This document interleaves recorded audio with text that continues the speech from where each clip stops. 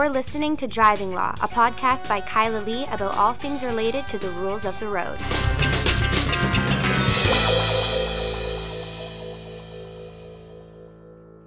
Hello, and welcome to another episode of Driving Law.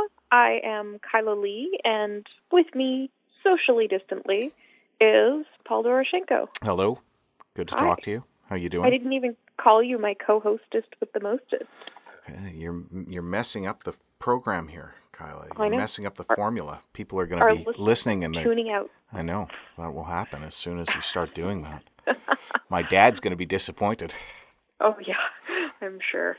Well, I've now implicitly called you the co-hostess with the mostest, so I guess. There's that. Yeah. How are you? I haven't seen you in weeks. Yeah, I'm good. For the most part, I've been in the office. You haven't been in the office. We've managed to do deliveries to you, and that seems to have worked out well enough. You've got a lot of work done. Yep. So, glad for that.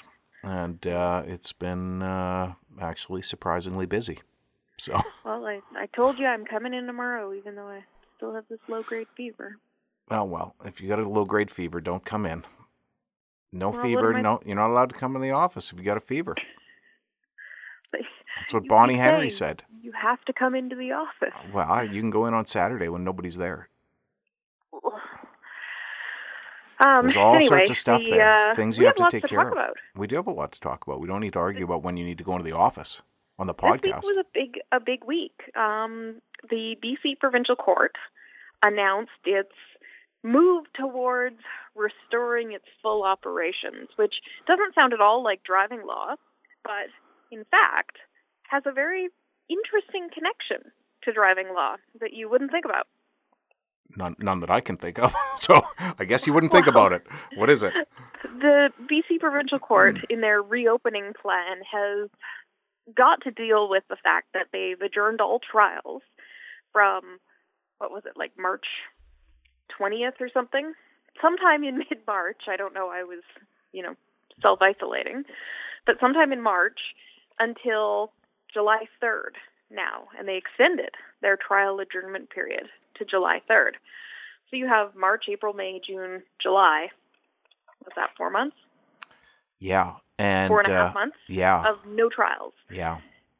Throughout the whole province. So you have a lot of backlog of people whose court dates are going to have to be rescheduled, whose trials are going to have to be reset, and people who are wanting their matters to be heard in a timely fashion. Courts that are already overburdened. And you're thinking to yourself, okay, 4 months, just bump everything back 4 months? No, it doesn't work that way. When they've been doing calculations of how far off they are in so-called elective surgeries, like non-emergency surgeries, we're talking 24 months now. That many of these surgeries can end up being postponed as a result of it. And that's 24 months with them increasing the hiring of surgeons and increasing the training of people to assist in surgeries. Exactly. We don't have the next 6, 8, 12 months of just more judges magically appearing. Well, they're also not dumping a bunch of money into the justice system suddenly. Like, oh, hey. Spends money on a justice system.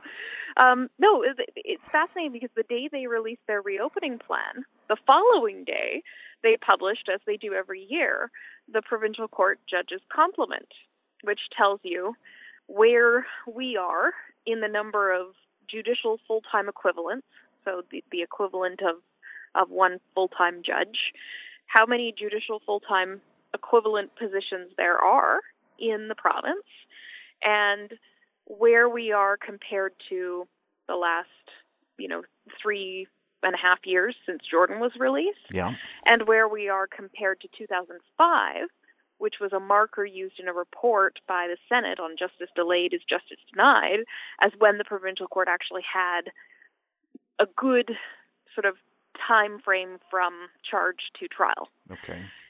And we are still down about 20 judicial full-time equivalents. From the 2005, goalpost. Wow. So we're not close to what we need to have an effective justice system without a pandemic causing 4 months of trial delays. Yeah, that's so a big concern. So the court has to get creative. Yeah, they're going to have to do something. So what's And creative? I mean, aside from just hiring a bunch of judges, you need more than just judges. You need, clerks for court. You need courtrooms for them to sit in. You know, you need, trials also take longer now. We have a more complicated and thorough understanding of the charter. There are more applications that have to be made. silly understanding. Silly understanding of the charter. Anyway, go ahead. The point I'm trying to get to is one of the things that the court recognized on the 30th when it published its reopening plan was that of criminal trials that are scheduled in British Columbia, 4% proceed on the trial date. 96% of trials that are scheduled, you schedule a trial for, what day is this podcast coming out? May 8th. You schedule a trial for May 8th. 100 trials are scheduled that day. 96 of them will not happen because there'll be guilty pleas, adjournments, or the accused won't show up and there'll be a bench warrant. Or the complainant won't show up and there'll be a stay. Oh, yeah, or stays of proceedings. Yeah, guilty pleas, adjournments, stays of proceedings, and bench warrants account for 96% of trials that are set. 4% actually move forward. That's shocking. But it kind of, sometimes the way judges look at you when you're about to start a trial is like, you're going to run a trial? Yeah, you mean the last You mean trial I'm going to have to I actually did. have a trial?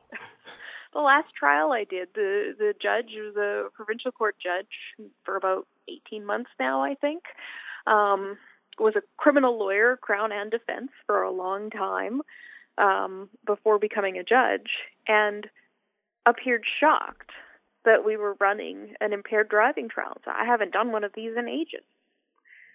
Yeah. Because they don't happen. 4%. Only 4% of them.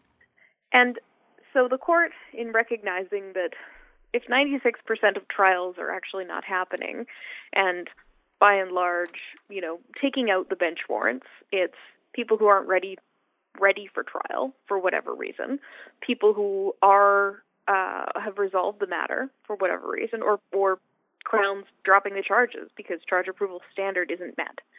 They got to do something to try and filter those out, because you'll have trial dates a lot sooner if you have fewer trials being booked. So they implement this thing called the pretrial conference, which of course they kind of used to have. I know all about it. Trial confirmation hearing. Back in my day, we never had arraignment hearings. It wasn't called an arraignment hearing. We'd have our first appearance, and then we would have our intake appearances, and then we would have a fixed date. We'd schedule the trial date on the fixed date, and then we would have a trial confirmation hearing a month before. Then, of course, they introduced arraignment hearings, and you had to fill out a form, and then you had to fill out a form for a trial confirmation date. And then they decided, well, trial confirmation dates, they're not really useful. But I thought they were useful. They were certainly more useful than an arraignment hearing. Yeah, 6 weeks before your trial, you're like, is this actually going to go ahead? Yeah, it was usually just a month before. So there was a bunch of things you'd do. It would remind you to contact your client and get the balance of fees. The prosecution was expected to file any charter notice that was necessary, notice of any expert witnesses, forced you to think about it, forced the prosecutors to read their files, and often check to see whether the witnesses were coming, and usually that was the very first question. I don't know what you're pouring yourself, but it sounds delicious. That was the very first question out of the judge's mouth was, have you confirmed your witnesses yet? And that was a very effective thing. And then ultimately it got to the point where the Crown was just saying, we're going to confirm them. And judges were saying, oh, okay. But, we ended up on trial date. Then judges started getting upset about that, and so they started adjourning the trial confirmation hearing a week. Well, I want you to confirm your witnesses. I want you to come back in a week, and you're sitting there as defense counsel going, oh my goodness, I'm not getting paid for all of these extra appearances. And then they just eliminated them entirely, and I thought, wow, this is actually something that forced us to organize ourselves, forced Crown to organize themselves, forced defense and Crown to think about it, sometimes even forced them to have a couple of phone calls, and you're eliminating it. And that's why I think it ended up going this way. But again, they should have just contacted you, because you've been writing all of these pieces for various different publications telling them what to do through the pandemic, and it seems only days later they go ahead and do it. Well, as usual, nobody listens to me. It's not like I came up with a lot of these ideas back on March 15th, but it's fine. I'm going to take credit. I'm going to assume that because the wheels of the various branches of government turn slowly, and because people are obsessed with the idea of striking a committee to discuss the idea that we all know is ultimately going to be the thing that they implement, that all they did was take a long time to formally approve everything that I said that they should do. Well, there you go. I wonder if anybody's actually reading it. The thing that fascinates me, and bringing this back around to driving law, because I know everybody's like, but where's the driving law? The thing that fascinates me about the pretrial conference is that if you take out, those 96% of cases that are going to resolve, the remaining 4% of cases that are going to go to trial, and you're trying to only get those actually scheduled for trial, you're not going to get there. Because, and this is based on Statistics Canada data from 2015, which is the most recent available, 87% of criminal trials are impaired driving cases. 87% of cases set for trial are impaired driving. Yeah. And that includes in British Columbia, where we have, like, the IRP scheme. Still, impaired driving is a significant number of the cases. I can't believe it's 87%, but it's got to be a number. It could be 40%. It's Stats Canada data. You can look it up. Yeah. I linked it in my Lawyer's Daily article. Stats Canada. I put it in quotes in the air. Anyway, regardless, it's a lot. It's a lot. It's a lot of cases that are set for trial. But the problem with it is that you have two significant hurdles to an early resolution. Now they're saying, oh, this pretrial conference is a really great way to get everybody to resolve their files before trial, and we're going to put people off the record, put counsel in front of a judge, and the judge is going to talk about, the Crown's got to provide a synopsis, defense can provide information about, whatever, plus their charter notice, plus, client circumstances, who knows, it's all off the record. The PTC judge is not going to be the trial judge, so, if you... Sometimes I wouldn't care. You'll be sad. Yeah, that's too bad. And then the judge will try and encourage the parties to see if there's a way to resolve the case. The problem is, for an impaired driving file or a driving while prohibited, you're looking at a mandatory minimum: fine, prohibition, criminal record. My clients have zero incentive to plead guilty because why? You're going to get the mandatory minimum. You're standing there at the pretrial conference. The Crown is going to go ahead with the trial unless they're going to offer you something that's not the impaired driving or the drive while prohibited charge. There's absolutely no motivation for you to do anything. You're not going to plead them guilty. I generally can say you almost never ever plead somebody guilty. I've had to argue with you to persuade you to plead somebody guilty on one occasion. You have dragged me kicking and screaming down a hallway halfway through a trial to plead somebody guilty.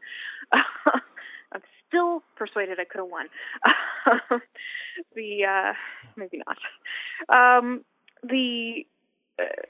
There's a limited circumstance of times, right, where you have a person who's had multiple impaired driving offenses, and the Crown's going to proceed with an agreement not to seek jail or something like that, where your client might get. But the vast majority of the times, you're not going to do it. If it's a first offense, it doesn't even matter what it's going to be. You're not going to get worse if you run a trial and lose, and that's the way. The problem there is. I don't want to encourage judges to be making it harder for people if they run a trial, if they demand their right to have a trial. I don't want them to end up getting punished. Well, they can say they're not doing it. It's an appealable error. They would obviously not stand there or sit there as a judge and say that's what they're doing, but you never know what's going through their head. It would be an appealable error. Everybody is entitled to have their trial. But the problem is, if you ended up with a sentence that was outside of what would be the minimum in 90% of the cases, it would be wrong. Back to this. Even if you're going to avoid a minimum or avoid something higher than a minimum, like what are you going to get on a first offense that's higher? Well, that's than the point. minimum? That's the point. A $3,000 fine. I know. You're going to spend 14-month driving prohibition. Yeah. I know. $1,000 more. Wow. Versus rolling the dice. I know. You're fully prepared to pay your lawyer more than that. Rolling the dice to get nothing. No, I know. I agree with you 100%. So you're going to go for the pretrial conference and the impaired driving, and unless the Crown is going to actually be offering you something that keeps your client from getting a criminal record, you are never, ever going to be making a deal. It will be down to the wire. You'll be back down to the trial date. And the Crown in those cases, in many cases, will be looking at their file the morning of the trial after they interview the cop, and they will be saying to themselves, oh, maybe I should make a deal.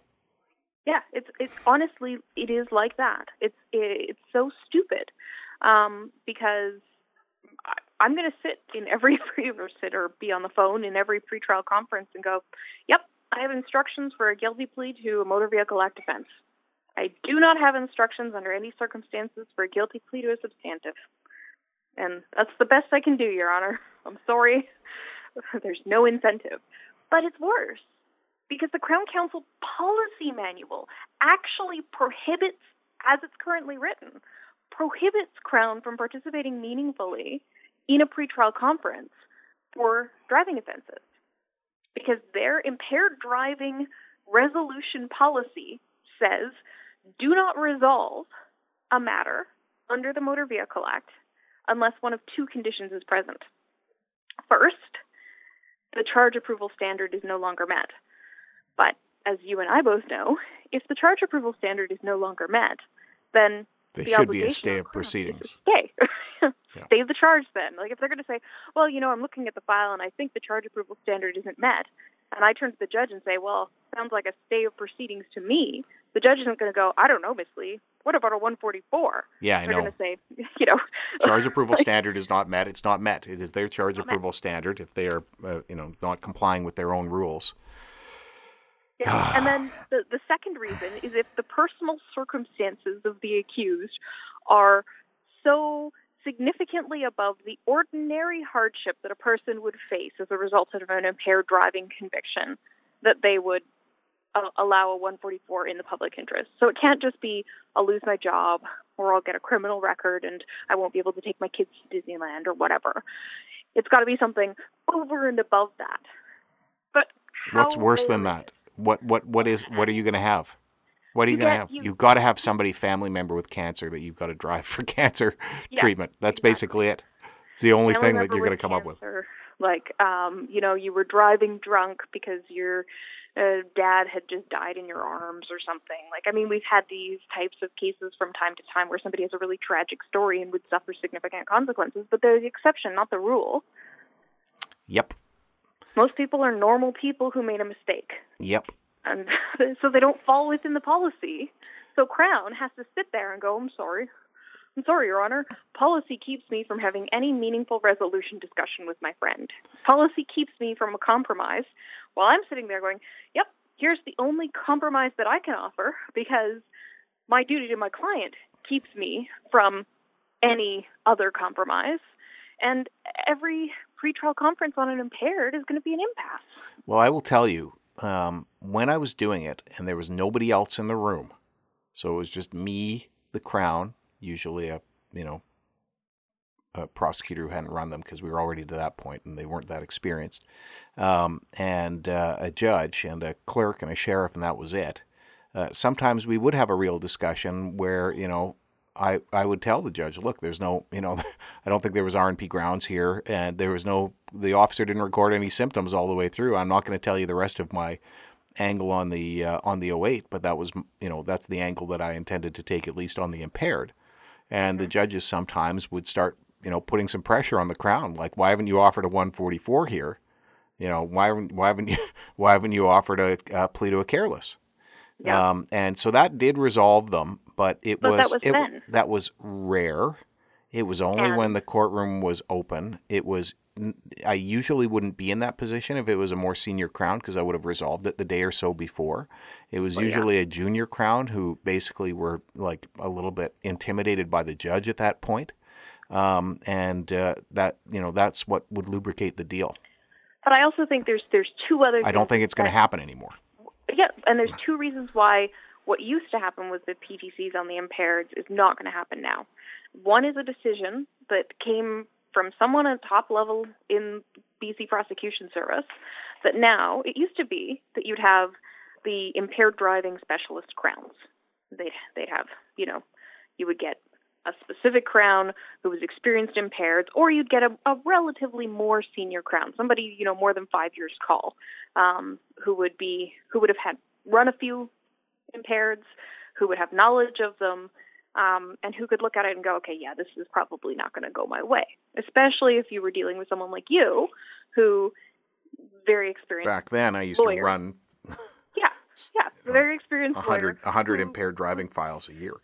Practice is limited to these types of files, so you want to, not throw the inexperienced junior crown up against the guy from the office that does that.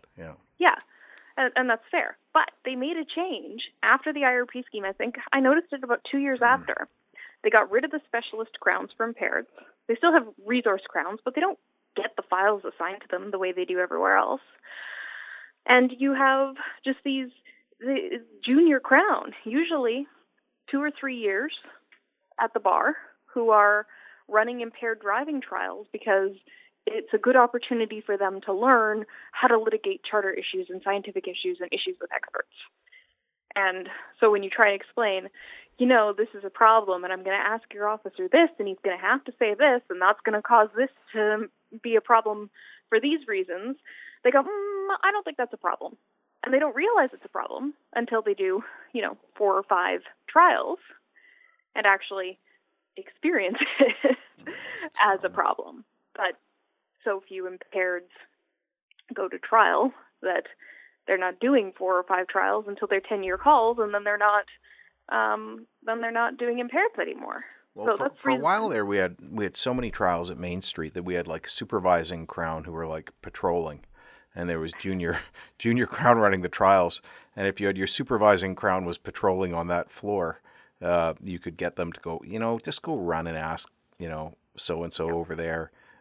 Tell them this is what my issue is. Tell them this is what your problem is of what your officer just said, and tell them if they think you should continue to proceed as you are. And that used to solve a lot of problems, actually, especially if you had somebody good, because it was usually the fairly reasonable, experienced people who were there. It wasn't an issue of, the problem that you have when you have the manager syndrome, when the manager says just keep going, keep going. We did run into that too, right? But it really depended on who the manager was that day. Yeah. Lots of times the young prosecutor who was trying to deal with it would go to explain it to the supervising crown. If there's ways around and that. The supervising crown, they couldn't explain it well enough. And so the supervising crown, no, that's not a problem. Just go ahead and, keep going. It'll be... There's ways around that, though. You'd be like, go tell so-and-so about this issue. Tell this crown. Go talk to them. Yeah, I know. You could do that sometimes. But anyway, it depends on the circumstances. We are 23 minutes in, and we've gone on all about trial confirmation hearings. And this is important information. It is important information for lawyers in British Columbia. It's also, COVID information.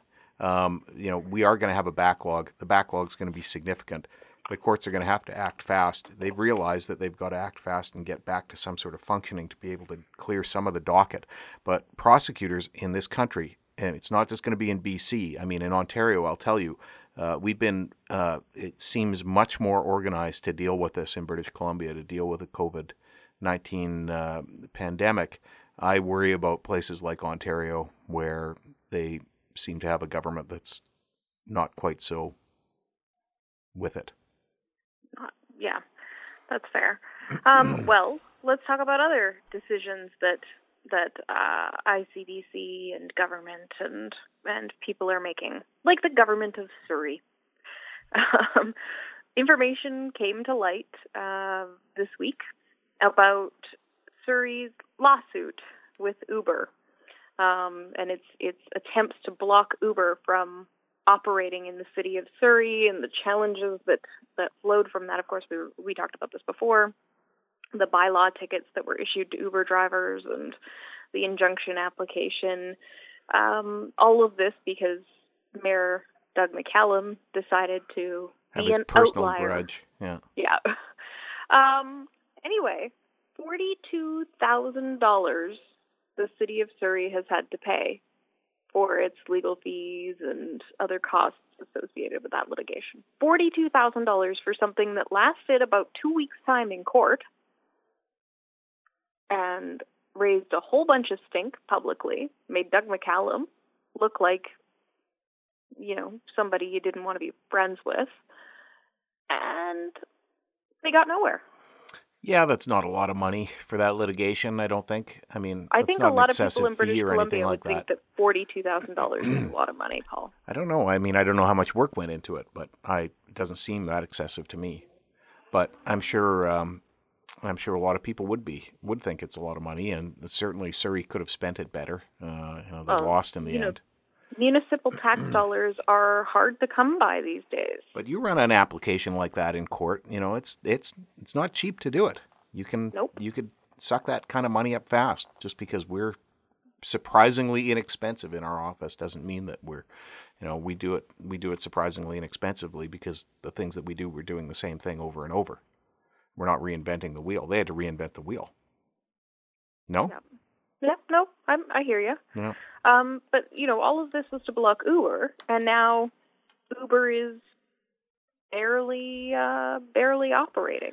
Well, it's barely an issue. Airbnb, Uber, and various other large organizations in the so-called sharing economy are hard hit.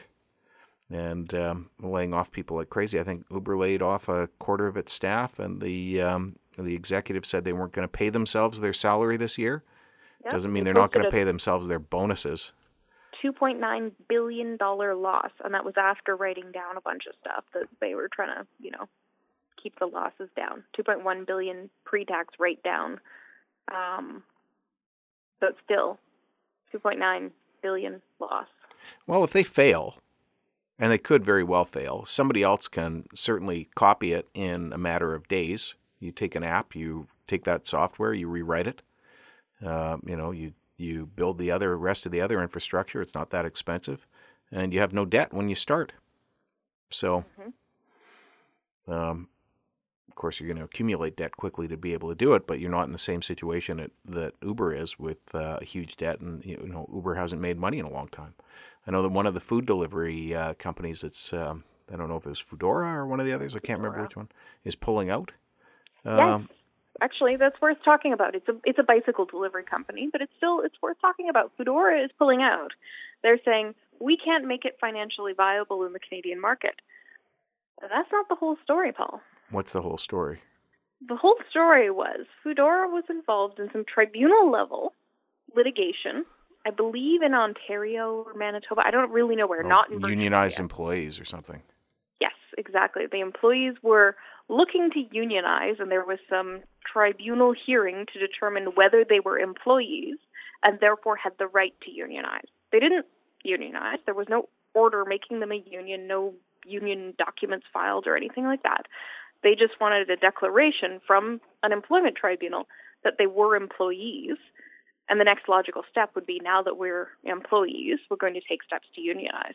And as soon as they got that declaration, even though it was at a tribunal level, which would not be binding in every other Canadian jurisdiction, and even though they course still hadn't formed a union or anything, could judicially review it, and there's still no union, and maybe they'd fail in their attempts to unionize, they were so scared of the prospect of unionization, they pulled the plug. And they're based in Germany, too, where they're typically not, timid of unions. In Germany, the unions have a representative on the executive of the corporations for any, mid-size and up corporation. Yep. So this is interesting, in my opinion, because the Supreme Court of Canada's got its decision on reserve in Uber and Teller. The Ontario decision about whether the Employment Standards Act in Ontario applies to the litigation around Uber's contracts with its drivers, or whether the drivers are bound by this litigation clause that requires them to go to Panama or somewhere ridiculous, to Sweden or something, to file their disputes through an arbitration clause. Uber might do the same thing if they lose at the Supreme Court of Canada, and they've invested, of course, probably millions into that. But if they lose at the Supreme Court of Canada, and then drivers could maybe be employees, could seek a determination about whether they're employees, and then if they are employees, could unionize, and then that would ripple across the country. We could lose Uber as soon as we got it. Yeah, somebody else would come along. Again, this is the app economy. You can just have to create a new app, set up a new company. The model has already been established. The model already works. We had a bunch of illegal Ubers in the Lower Mainland operating just in Chinese language Ubers for the longest time. People were able to do it, create the app, create the functional system to do it. So it'll happen again. You could even see eventually people who are essentially self-directed people who have their own, Where you actually are self-employed? Yeah. That's what Uber's claiming already. Well, and but you Foodora. wouldn't have a company. Maybe somebody would develop an app that people could use for free, some type of open source thing. Maybe there'll be ads on it for ad revenue or something, where people can just post, I'm available to give you a ride. That might be the solution to this. Gotta go. Gotta go. Yeah. Exactly. Just like gotta go. That worked out real well for Larry David. Anyway, so Uber, ride sharing, but Uber says that its losses are going to be made up as a result of the increased demand in its first quarter on the food delivery app, which, if you look at the math, doesn't actually work because they're still down 313 million losses on the food delivery.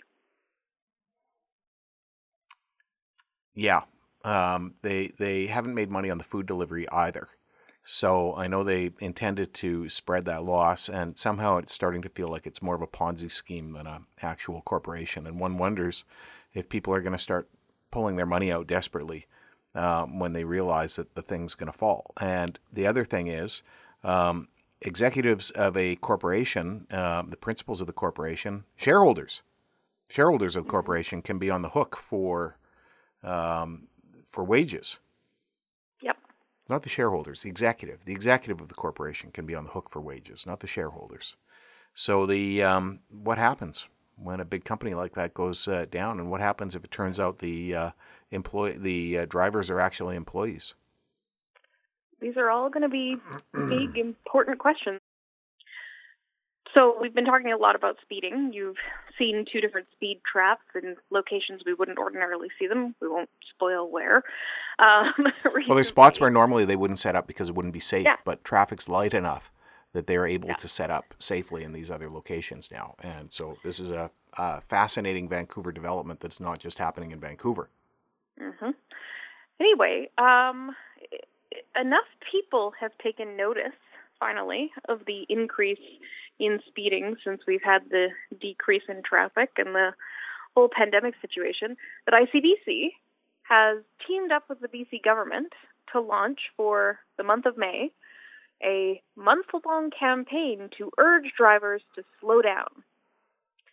So they're essentially concerned that the decrease in cars on the road is leading to an increase in speeding. Like, no shit, we've been saying that for a couple months now. And so they're trying to increase the speed enforcement through like a little ICBC bump. Well, I noticed that they're pulling people over for, we're getting phone calls for people being pulled over for speeds that you wouldn't normally get pulled over for in the Lower Mainland. So if you're in the rest of Canada and you come to visit in normal times, in pre-pandemic days, you could pretty much drive 20 kilometers an hour over the speed limit almost anywhere, especially where there was traffic, and you would not get pulled over at 19 kilometers an hour over. But if you went to 22, you might get pulled over. So it would be hard to get pulled over most of the time. Most of the country, you're looking at 10 kilometers an hour over, and you're probably not going to get pulled over unless you're driving between Ottawa and Montreal or some other few places in Ontario. And in Manitoba, they expect you to drive 10 kilometers an hour under the speed limit. But in the Lower Mainland, you've got a boogie, and traffic is moving faster. And now I see people are phoning me, and they've got tickets for like 15 kilometers an hour over the speed limit. Yeah, which, I'm sure that when it comes, 8 to 12 months from now, when it comes time to litigate those speeding tickets in court, and things have gone back to normal, and traffic levels have gone back to normal, and police have gone back to not pulling you over unless you're doing 20 over in the Lower Mainland, which is not to say go 20 over, just, that's the pattern. I drive the speed limit. I go slightly over. I'm not gonna lie. I speed, but I don't speed at a rate that's gonna get me in any trouble. If I drive over the speed limit, it's because I'm for a moment not paid attention. I'm pretty good at abiding by the speed limit. Yeah, didn't you drive my car one time when we had a trial in Merritt? You drove there with me in my car, and you got my car up to 140? Yeah, that was probably on a hill, and I wasn't paying attention. Anyway, the speed limit's 120, so I was still at sort of the 20 over. 140 will get you pulled over on the Coca-Cola. That's true. Anyway. The point is that I think police officers will, by and large, kind of be feeling a little sick about having issued those tickets. Well, wanting to run a trial for 15 kilometers an hour over. You're looking at it, you're like, ugh, I would never do this now. Yeah. I can't believe I did that then. But, I'm not knocking them for it. If it's a person who's over the speed limit, they're violating the law. If they are given a ticket in those circumstances and the person doesn't believe that it's legitimate, then call us up. Or if you feel that you want to, assert your right to have a trial, call us up. But the police issuing the tickets, I won't begrudge them, especially when the goal here is to try and get people to slow down a little bit. I've been monitoring the driving in the Lower Mainland of British Columbia since I moved here.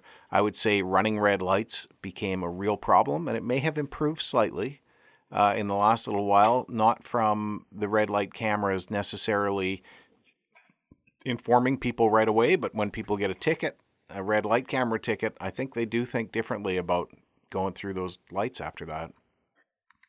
Yeah, I mean, the majority of people I've talked to since we've had those speed tickets, intersection speed camera tickets, have mostly been saying, I'm certain I wasn't going that fast. Yeah, I know. With the speed ones, everybody's telling me they weren't going that fast. And I believe that when everybody's telling me, I don't trust them. But yeah. And I saw some people servicing them the other day, and they didn't look like they were, highly trained technicians. But but do police officers look like highly trained technicians? Yeah, some of them do. Anyway, sometimes you can read a book by the cover, sometimes you can't.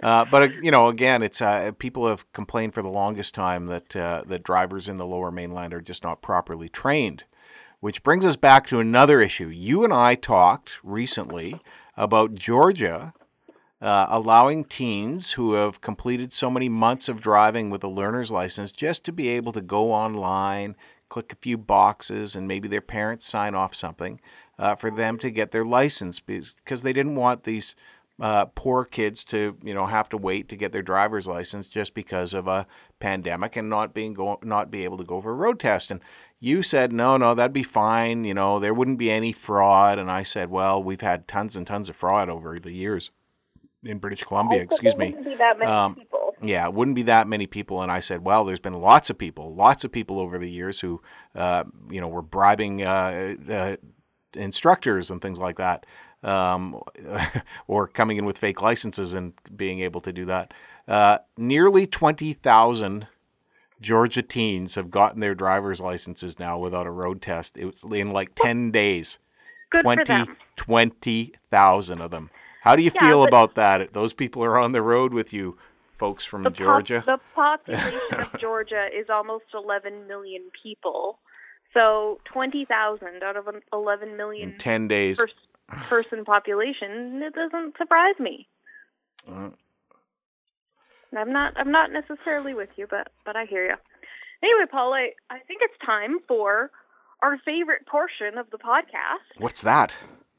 It's the ridiculous driver of the week.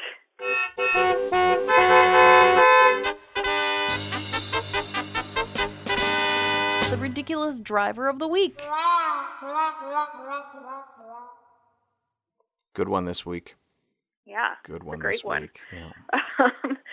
So there has been a story making the rounds on the media, and we'd be remiss if we did not include it. It is perhaps the youngest ridiculous driver to ever be featured on this podcast. A 5-year-old boy got caught driving by police in Utah, and he was pulled over.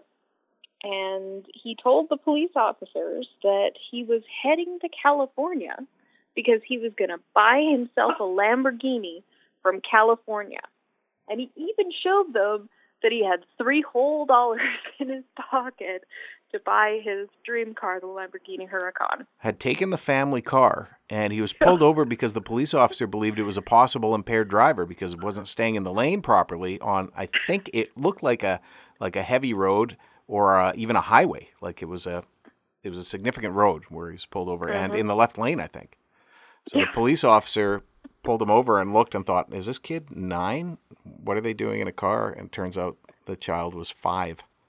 Well, I don't understand, though. Like, I mean, I don't hang around with a lot of 5-year-olds, but how did he reach the pedals? Well, in the photos, he looked like he was 9, like he was a big kid. But I don't know. He looked a lot older than 5. I don't know what kind of car, but you think about it, like the Ford for a while there had pedals that you could adjust for shorter people. It wasn't a very popular thing, and I don't know if they still have it, but you could. It was an electrical adjustment, just like power seats. It was power pedals would move closer to you. So who knows? I mean, in the right Ford, you might be able to do that. You might have to dip your head down below the dash every once in a while to slide to get to the gas and look where you're going on the road. I don't know. I don't know how he managed to do it. But 5 years old, that's the youngest I've seen. I know I've seen one making the rounds of a Russian 10-year-old who took the car with his 4-year-old sister in it and was in a high-speed chase with the police and wouldn't stop. And there was a camera, of course, so many Russians have cameras in their cars. There was a camera recording it, and there's the discussion in the car, and it's like the 4-year-old's crying, are they going to put us in a cage? And the 10-year-old, yeah, they are, but they're not going to catch us. And it goes on, like it's really frightening because they're driving on the wrong side of the road and the whole bit, and you're so worried because you think it's just going to end in misery, and they end up ditching it on the right. So, but it's difficult to watch. That's hilarious. Anyway, so I would tell everybody, discourage your children from stealing the car. I've never had to worry about my kids taking the car, and they are 11 and 8. On top of the fridge, somewhere where that's where. Get them. Back when I used to take the car when I was 14, my dad used to tell me, if something goes wrong, just tell them I was asleep and you took the keys off the top of the fridge. So it was it's a good dad. Yeah. Well, yeah. Anyway, I. You think the kids don't know where the top of the fridge is, Kyla? Paul, the story of this 5-year-old has a happy ending. So apparently, after his sort of car theft went viral, a Lamborghini owner in his hometown who owned the vehicle offered to give him a ride in it. So he got a ride in his dream car after all. Well, that's good. He got a ride in it, so there's a reward for him. I Okay, know, kids, so steal your parents' car, Yeah, exactly. and chances are you'll get to go for a ride in a Lamborghini. I'm just thinking, like, what do I really want to do, and what crime can I commit, or regulatory violation can I commit to get what I want, and then I won't get it. I don't think you can. I don't think you can do that in your. I don't think you can do that in your mid-20s, Kyla. Mid-20s, I'm in my 30s. Yeah, whatever. Okay, I think we're done today. Yeah. And that was a lot of talk about pretrial conferences. I'm sorry, everybody, about the pretrial conference rant. I didn't know that that's where Kyla was going to go, but there you go. Like knocking my podcast? Well, I'm going to demote you from co-hostess with the mostest to co-hostess with the leastest. Can I just be somewhere in between? Co-hostess with not very much? Co-hostess that's the mediocrist? Sure, that would be fine. I'm happy with that. Anyway, I miss seeing you, and I look forward to actually having you in the studio again. Get over your whatever you've got. And Kyla was tested. She went through the drive-through testing and was tested, and they stuck something up her nose. Yeah. I kept waving at him, but I don't think he recognized me because, You've had none of the other symptoms, so. No, and I already had it. So. Yeah, it's just, I got this, like, fever that won't go away. Yeah, more cowbell. Alrighty. Yeah, okay. All right. Well, if you have any driving law-related question or you are confused about pretrial conferences, give us a call, 604-685-8889, or find us online, vancouvercriminallaw.com, and tune in next week for another exciting episode of Driving Law.